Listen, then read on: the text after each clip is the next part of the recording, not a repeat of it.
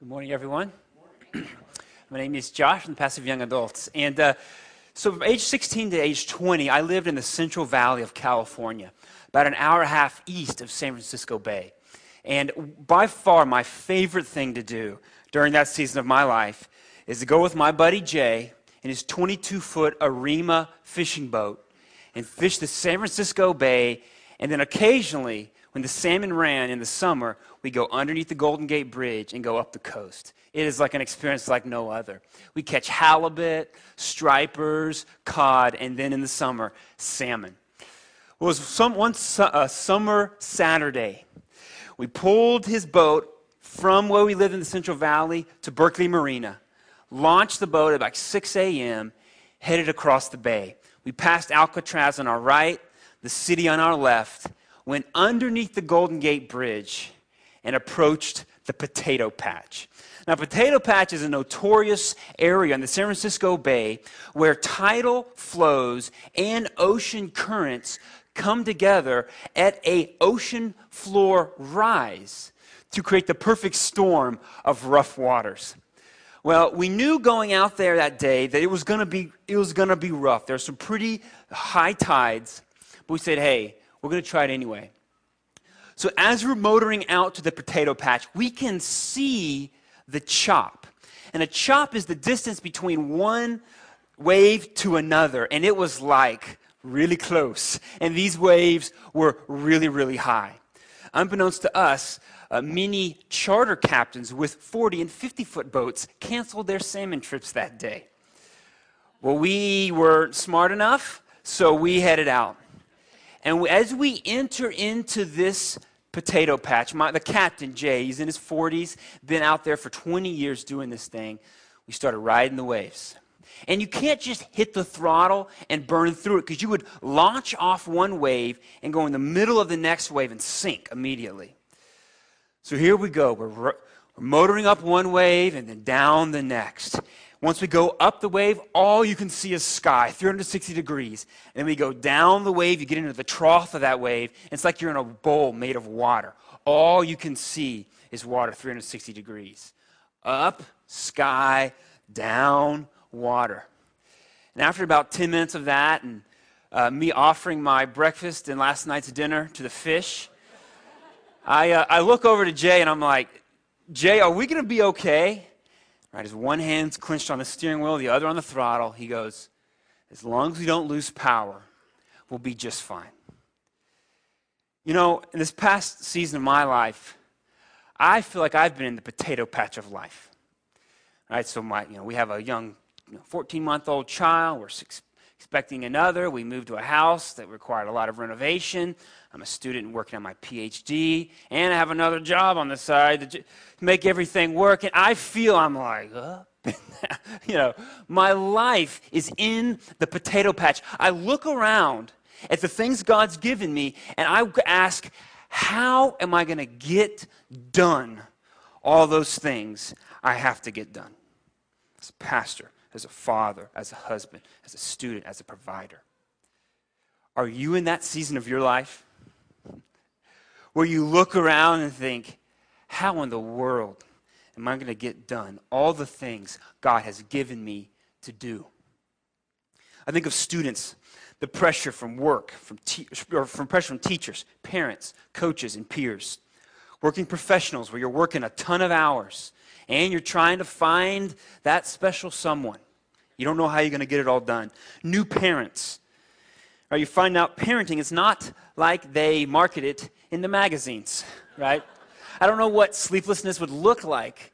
Just black page after black page maybe, but it's not what they market it to be.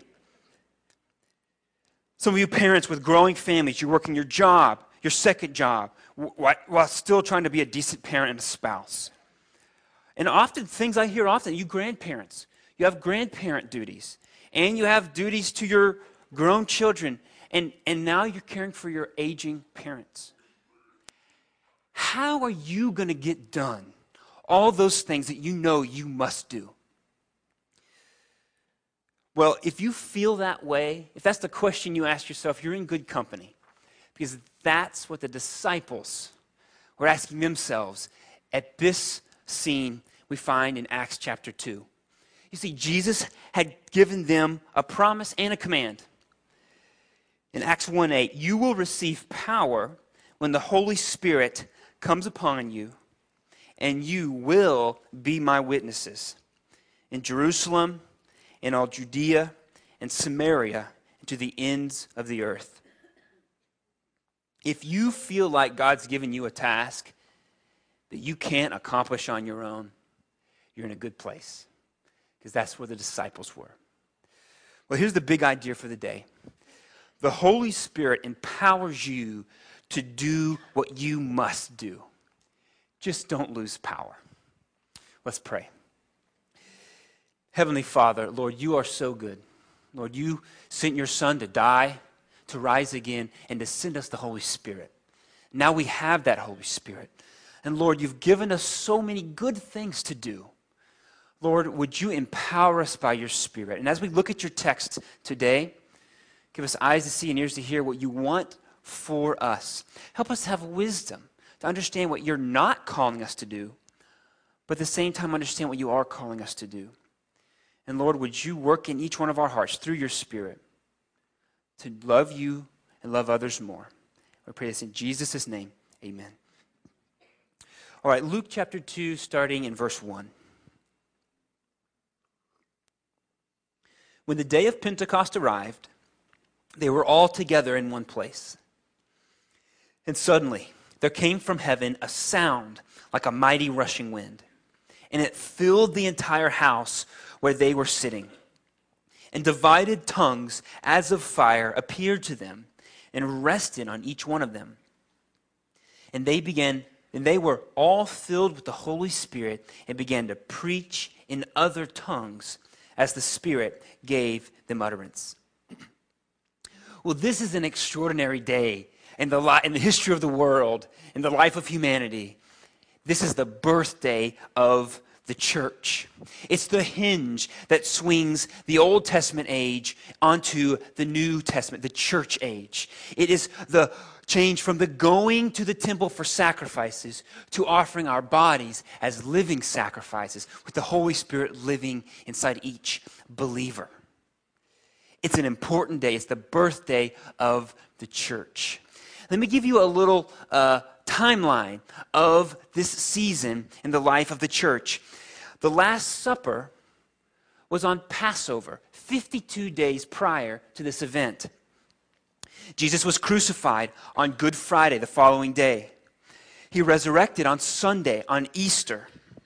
And then Scripture tells us that he was with his disciples and with others for 40 days, attesting to the truth of his resurrection. Jesus ascended into heaven, and there was a 10-day period. No Jesus, no Holy Spirit, where the disciples waited and waited, just like what Pastor Rick preached on last week. And after that 10 days, we have Pentecost, 50 days after Jesus' resurrection, where he gives us the Holy Spirit. And what does this word Pentecost mean? Well, Pentecost is a celebration of the Jewish people of 50 days after the first Sabbath, after the Passover. And it's a time when they would celebrate the harvest time. It's basically Thanksgiving for devout Jews, where they would come and offer sheaves of grain or other sacrifices to celebrate God's provision. So in this scene, it's an extraordinary scene. Here are these believers, probably about 120 of them, all gathered in one place. And all of a sudden, a sound, not a mighty wind, but a sound like a mighty wind fills the place. It's like on a summer day, we can hear the wind through the trees, but you can't feel it or you can't see it. And a mighty sound brings these images. It says, tongues as of fire. Now, don't think of like disembodied, wet tongues, like resting on top of people's heads. It's a symbolism. It's like a fire. You know, you hear like, that fire lapped up that grass as it burnt it. So here we have a sound like a mighty wind, and fire, little fires resting on the heads of these believers as they were gathered together. Now, why would Jesus usher in the New Testament age with the giving of his Holy Spirit by these two symbols of wind and of fire? Well, Scripture tells us that the Holy Spirit was promised to us, not just from Jesus in Acts 1:8, but throughout all of New Testament, or excuse me, all of the Old Testament. And all throughout the Old Testament, we see these symbols of wind and of fire being manifest for the Holy Spirit. So what God's doing here, he is linking the giving of the Holy Spirit to the promises of the Holy Spirit in the Old Testament. He's saying, look, this is not a new God. This is not a new worship. This is a changed worship. No longer do you have to go to a temple. No longer is God present in his temple. No, he is present in individual believers, and he has promised this throughout the Old Testament. Let's see what the consequences, the changes that happened of these believers, starting in verse 5. Now there were dwelling in Jerusalem Jews, devout men from every nation under heaven. And at this sound, the multitude came together, and they were bewildered, because each one was hearing them speak in his own language. And they were amazed and astonished, saying, "Are not all these who are speaking Galileans? How is it that we hear each of us in his own native language? Parthians and Medes and Elamites and residents of Mesopotamia, Judea and Cappadocia, Pontus and Asia, Phrygia and Pamphylia, Egypt and parts of Libya belonging to Cyrene, and visitors from Rome, both Jews and proselytes, Cretans and Arabians, we hear them telling in our own tongues the mighty works of God." And all were amazed and perplexed, saying to one another, "What does this mean?" But others, mocking, said, "They are filled with new wine." So what are these tongues? Scripture says that these believers spoke in tongues. Well, the Greek word here is glossis. And this word tongues simply means languages. And the languages they spoke were all the languages from Arabia and Phrygia and all these surrounding nations. So what God did to prove himself and to manifest his power through the Spirit is gave these believers the ability to speak in the foreign language of the visitors to Jerusalem. Now, there are other uses of this same word in the verb form called glossolalia. We see that in 1 Corinthians chapter 14. That's different, where someone would speak in a church context in a language that no one would understand, except for one other person who had a special spiritual gifting to interpret what that person said. And then they would share it with the congregation. That's found in 1 Corinthians 14. We believe that's still something that is present today. It's not common. It's nothing that I've experienced. But there is a pastor in our church staff who speaks in tongues when he prays.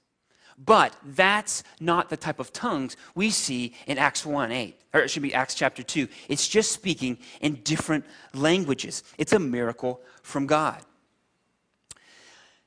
Now, I would be naive to think that people in here aren't saying, okay, this is really weird. Am I really supposed to believe this like sound and like the fire thing, and then they're at like instant Rosetta Stone, and then they could speak. Now, if whether you believe in the miracles of the New Testament or not, that's between you and God. I do. But I will say this, the miracles found in the New Testament are categorically different than miracles attested to all other religions. See, all the other religions, they bring up and show miracles of there's just like one guy. He's out in the wilderness, and God reveals his will to him, or reveals an oracle, or reveals a golden plate, or whatever it is. But there's no way to verify what they said was a miracle, what actually happened. But the miracles in the New Testament are different. They're public. They're openly verifiable. They beg you to check on the truth of the miracle. The resurrection of Jesus. Find a body, disprove the miracle. And Jesus walked around and spent time with all these different people. That's me. Yes, that's a whole, I'm resurrected. Jesus healed blind people. If you know a blind guy and he claims to be healed, that's easily verifiable, right? How many fingers am I holding up? If he can't tell you, he's still blind. A crippled person, lame from birth. If you see them walking, something happened, right? So whether you believe the miracles of the New Testament or not, that's between you and God. But they're verifiable. And that begs the question for you. If Jesus didn't rise from the dead, if God didn't do something special during this New Testament age, what happened? Like, the onus is on you to explain what happened, why we change our calendar, why more people in the world than any other say, yes, Jesus rose from the dead. So the disciples were charged in Acts 1:8 to do something they must. You must be my witnesses throughout the whole world. Jerusalem, Judea, Samaria. Most of these guys had visited Samaria once, right? They had, the ends of the earth was as foreign to them as Mars. So how are we supposed to do that? And then they're, huddled up in the room thinking, okay, no Jesus, no Holy Spirit. Okay, let's pray and read the Bible. We don't know what we're supposed to do. And that's that waiting season they were in. But God provided the Holy Spirit. And the Holy Spirit empowered them to do something that they must do by giving them a capacity that they never had. And the Holy Spirit wants to empower you to do what you must do by giving you a capacity that you never had.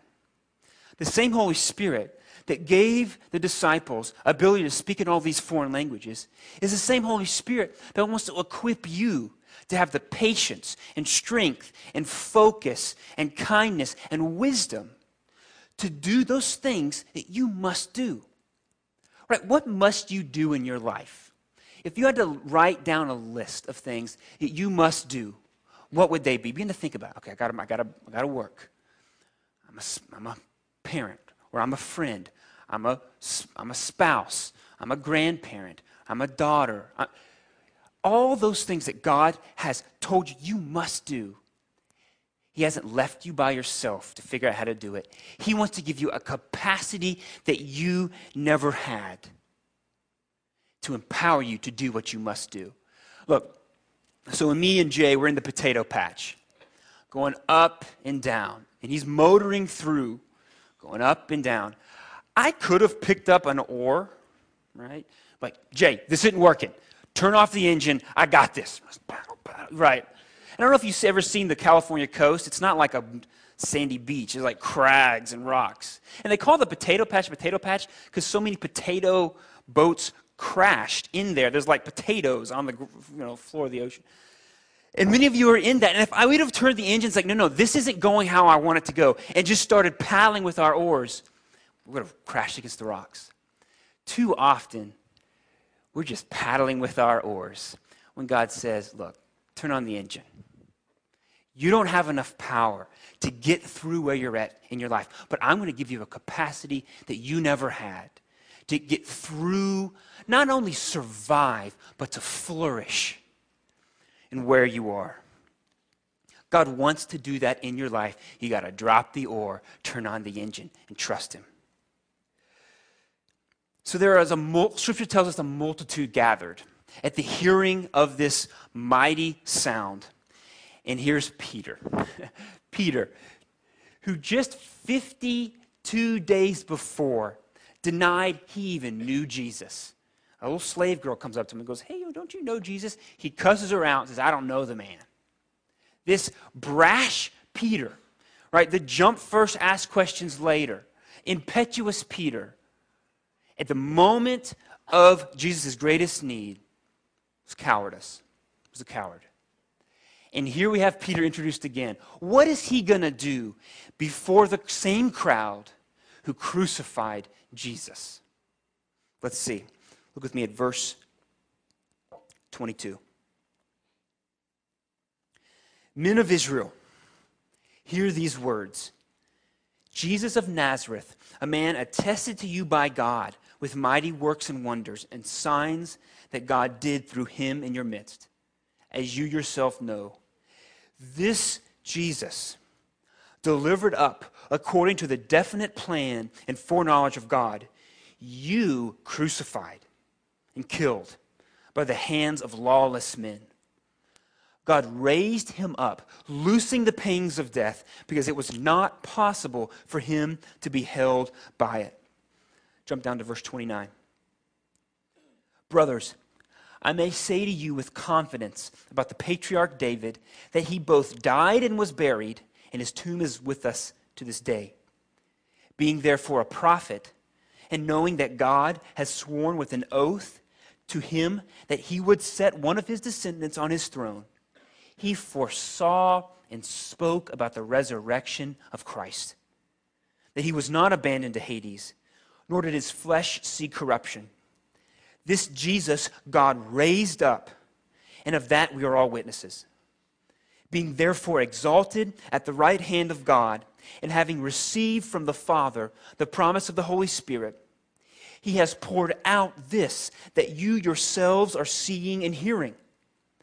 For David did not ascend into heaven, but he himself says, the Lord said to my Lord, sit at my right hand until I make your enemies your footstool.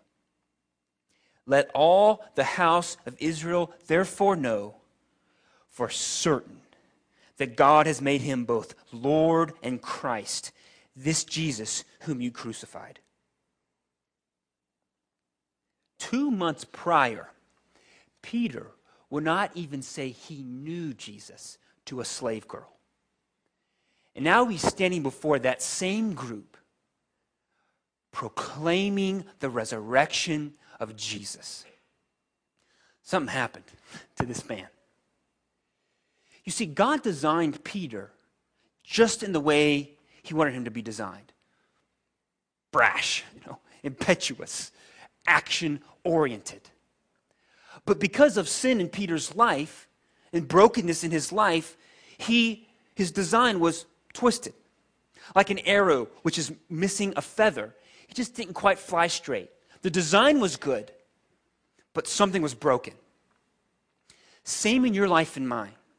However you're designed, your personalities, your makeup, what you like and don't like, what you're good at and not good at, God designed you just that way. But it's the sin in our lives that twists our ability to become who God designed us to be. But one of the works of the Holy Spirit is making us into who God designed us to be. That's what he did with Peter. This jump first, ask questions later kind of guy who, when Jesus was arrested, lopped off the high priest's servant's ear, who in turn was bold in one moment, brash one moment, was a coward the next. God empowered him by the Spirit to be bold for Jesus.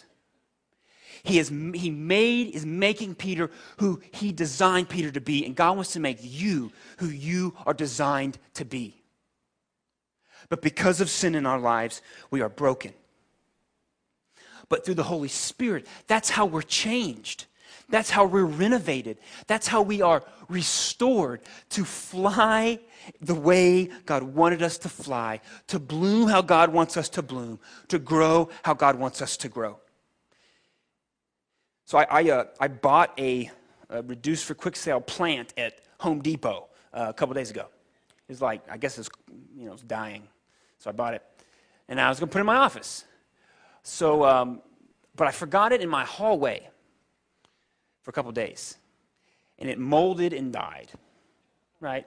I was going to put it in my office. There was light in my hallway. Keep the light on. But a plant can't flourish, can't even survive, apart from the power of the sun. Look, many of us want to flourish, want to grow, and we do all we can. We try to read books and make best practices to flourish. What we're doing is we're putting a plant in the closet, plugging in a nightlight, shutting the door, and say, oh, it's going to grow great. We need, and you need, the power of the Holy Spirit, just like a plant needs the power from the sun. No matter what we as me can do to try to flourish and grow my life, become who I am meant to be, it's impossible to do it without the Holy Spirit. And Jesus invites you to be empowered by the Spirit to become who you are designed to be. Are you a tender-hearted person, but too often are kind of steamrolled by people or an enabler? God wants you to be tender, but a strong, tender person, just like Jesus. Right? Are you an aggressive person that maybe goes beyond what God wants you to do and has a trouble waiting? Well, God wants you to be an aggressive evangelist by the power of His Holy Spirit. Are you a person who deeply loves getting by themselves and studying the Scripture or studying engineering and so that you can bless other people by what you've learned? Well, God wants to empower you to do that, and not just in the study, but always have your heart and your work with the disposition to bless others.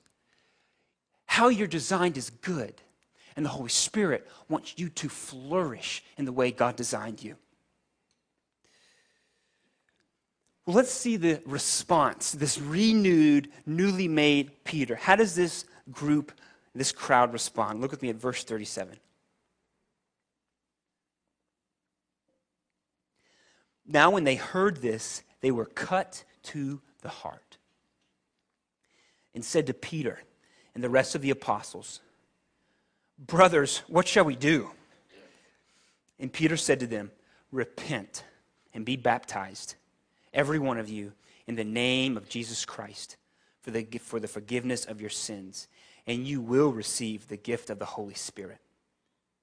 For the promise is for you, and for your children, and for all who are far off, everyone whom the Lord our God calls to Himself." So Peter, this renewed, bold for Jesus Peter, is calling to this group, same group that cried, "Crucify Him," to Jesus. And they were cut to the heart.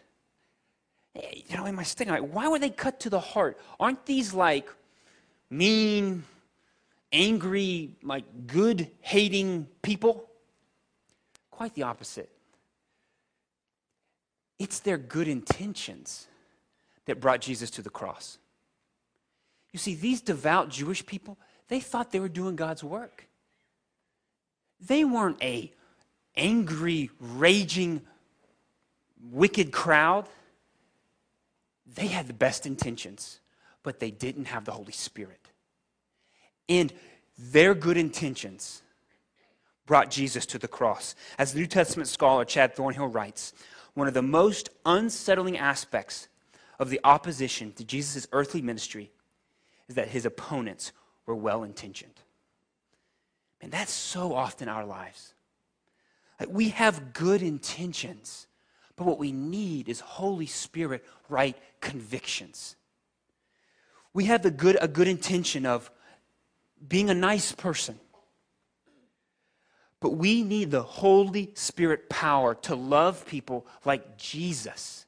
That can often be bristly. It can often cause conflict, but it brings the best for that person. Right? We, as men, I think especially, or single parents certainly, we have a good intention of providing financially for our family. That's important. But we need a right conviction and wisdom to know when enough's enough and to know that God is the provider of all things. We have a good intention of building a great church, right? We want a great church, but we need the right conviction of building the kingdom of God for His glory and not any of our own. We have the good intention of learning Bible, right? Learning theology, but we need the right conviction to do what we've learned. And that's the difference between a follower of Jesus and a Pharisee. Right? You moms out there, you have the good intention of being super mom. You need the right conviction of being a super discipler for your children every day. We don't have the vision for our own lives to know, to parse out what's a good intention and a right conviction. We need the Holy Spirit working as we read Scripture, as we pray, as we talk with other believers to have right conviction. So what do we do? I, so often in my life, have these good intentions that ultimately run me far off the path which God has. So what do I do? What do we do when we realize we have good intention but not right conviction? We do the same thing that Peter tells the crowd. Repent and be baptized, everyone in the name of Jesus Christ, for the forgiveness of your sins, and you will receive the gift of the Holy Spirit. Some of you have never felt the power of God. Maybe you've prayed a prayer. That doesn't mean anything. Have you felt the presence and power of God? Is God your Father who cares for you? If you've never experienced God, then you need to repent and be baptized for the forgiveness of your sins. You need to receive the Holy Spirit. If you've never put your faith and trust in Jesus, you need to do that this morning. But some of us, they say, I know when I'm saved. When you're saved, you receive the Holy Spirit at that moment. But you're like, I don't feel empowered by the Spirit. Maybe there's a sin in your life that you need to repent of. Martin Luther says all of the Christian life is one of repentance. Is there a sin in your life that you're just not willing to give to the Lord? Well, that's the work that God wants to do in your life. So so we bought a home, and we're working and redoing rooms in our home. We tear down the walls, build everything up. But the room's not done, and I can't go to the next room, or the contractor really can't go to the next room, until that room's finished. Is there some unfinished things in your life that God wants to finish so we can go to the next place and use you in a greater way? Like, well, I'm doing okay. There's a few areas here, but it's manageable. You can't manage sin. You can only make war against it. You have to fight it with the power of the Holy Spirit. If you're a believer, you have the power. You have it. You just got to trust the key, right? You got to turn the engine on. Honestly, you got to ask Jesus to turn the engine on. You're just clinging onto the side of the boat. Jesus is the captain. Holy Spirit's the engine. You just need to say, okay, I'll put my oar down. Time to go. Is that where you're at today? Say, Lord, I'm open-handed. I'm empty-handed. Help me. Empower me. Give me your empowerment, the gift of your Holy Spirit. A quick summary. The Holy Spirit empowers you and me to do what you must by giving you a capacity you never had, by making you who you are designed to be, and turning good intentions into right convictions. All right, Josh, well, I understand that. How do I do that? What do I do? I need that. What do I do? Well, here's some thoughts. Be saved. If you have never experienced, felt God, you need to be saved. Repent of your sins. Be baptized for the forgiveness of your sins. If you are a follower of Jesus, but you just feel like you're empty, you don't need the power, but you've never been baptized, you need to be baptized. You receive the Holy Spirit when you're saved, but the Bible says if you're saved, you need to be baptized. A Christian who has not been baptized is like a bride who doesn't want a wedding. Something's going on there. In your program, on where the notes are, underneath there's a checkbox. You can check to sign up for the next baptism class. You'll be baptized on Easter. Baptism is one of the most wonderful witnessing expressions God designed for His church. If you're a follower of Jesus, you need to be baptized. Also, be praying. This week, I have been praying the prayer Chad taught us 2 weeks ago. Lord, help me live empowered by your Spirit. I've been praying that all the time, and it makes a difference. Jesus says, you have not because you ask not. Ask Him. He'll give it to you. So be praying. Also, be prayed for. Today, we're doing something special in our prayer cove. We're designing it for a specific group of people. If you are a single mom or a single dad or a couple who has children and you just feel up to your eyeballs with responsibility, we have special friends and elders in the Prayer Cove that are there to pray specifically for you, to be empowered by the Holy Spirit, to give you a capacity, give you right convictions, to make you who you're meant to be in your parenting and your caring for and your family life. If that's you, during our worship songs, you just go over there and be prayed for. Or after the service, you take the kids, one of you can go, both of you can go. We want to pray for you. You need to be prayed for. Another thing, be thankful. Often busyness just means you've got a lot of blessings. You've got a lot of kids. Many people would love to have kids. You've got a job. Many people would love to have the job. You have competing family situations. Many people would love to have an integrated family. Now, through the Holy Spirit will convict you of things that you or your family doesn't need to do. 8 gymnastics teams probably is not the Holy Spirit's will for your life, right? It's your responsibility to understand what you need to do. And then when you understand that through His Spirit, He has empowered you to do it. And finally, be witnessing. The time in my life that I've most felt the power of the Holy Spirit is when I'm sharing the gospel with other people. Remember, Jesus told them and told us to be witnesses, not to be prosecutors, not to be judges or bailiffs, to be witnesses. What does a witness do? Tells what they've seen and experienced. That's your responsibility. And if you do that, you will feel the empowering of the Holy Spirit. Let me close with this. Jesus Christ our Lord went to the cross, died, rose again so that you can have the Holy Spirit.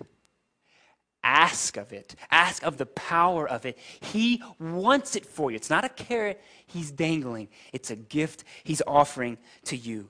And look, if you trust Jesus, He's driving the boat. The Holy Spirit's the engine. You will be just fine. You will be more than fine as long as you don't lose power. Let me pray. Oh Lord, you are so good. Thank you that you have empowered us by your Spirit. Would you do that even more so, that we can be the people you have designed us to be, we can have the right convictions that we should, and Lord, you will give us the capacity that we don't have in order to do what we must do. Help us, Lord. May we be people at CVC who are empowered by your Spirit so that we can be witnesses all throughout the world.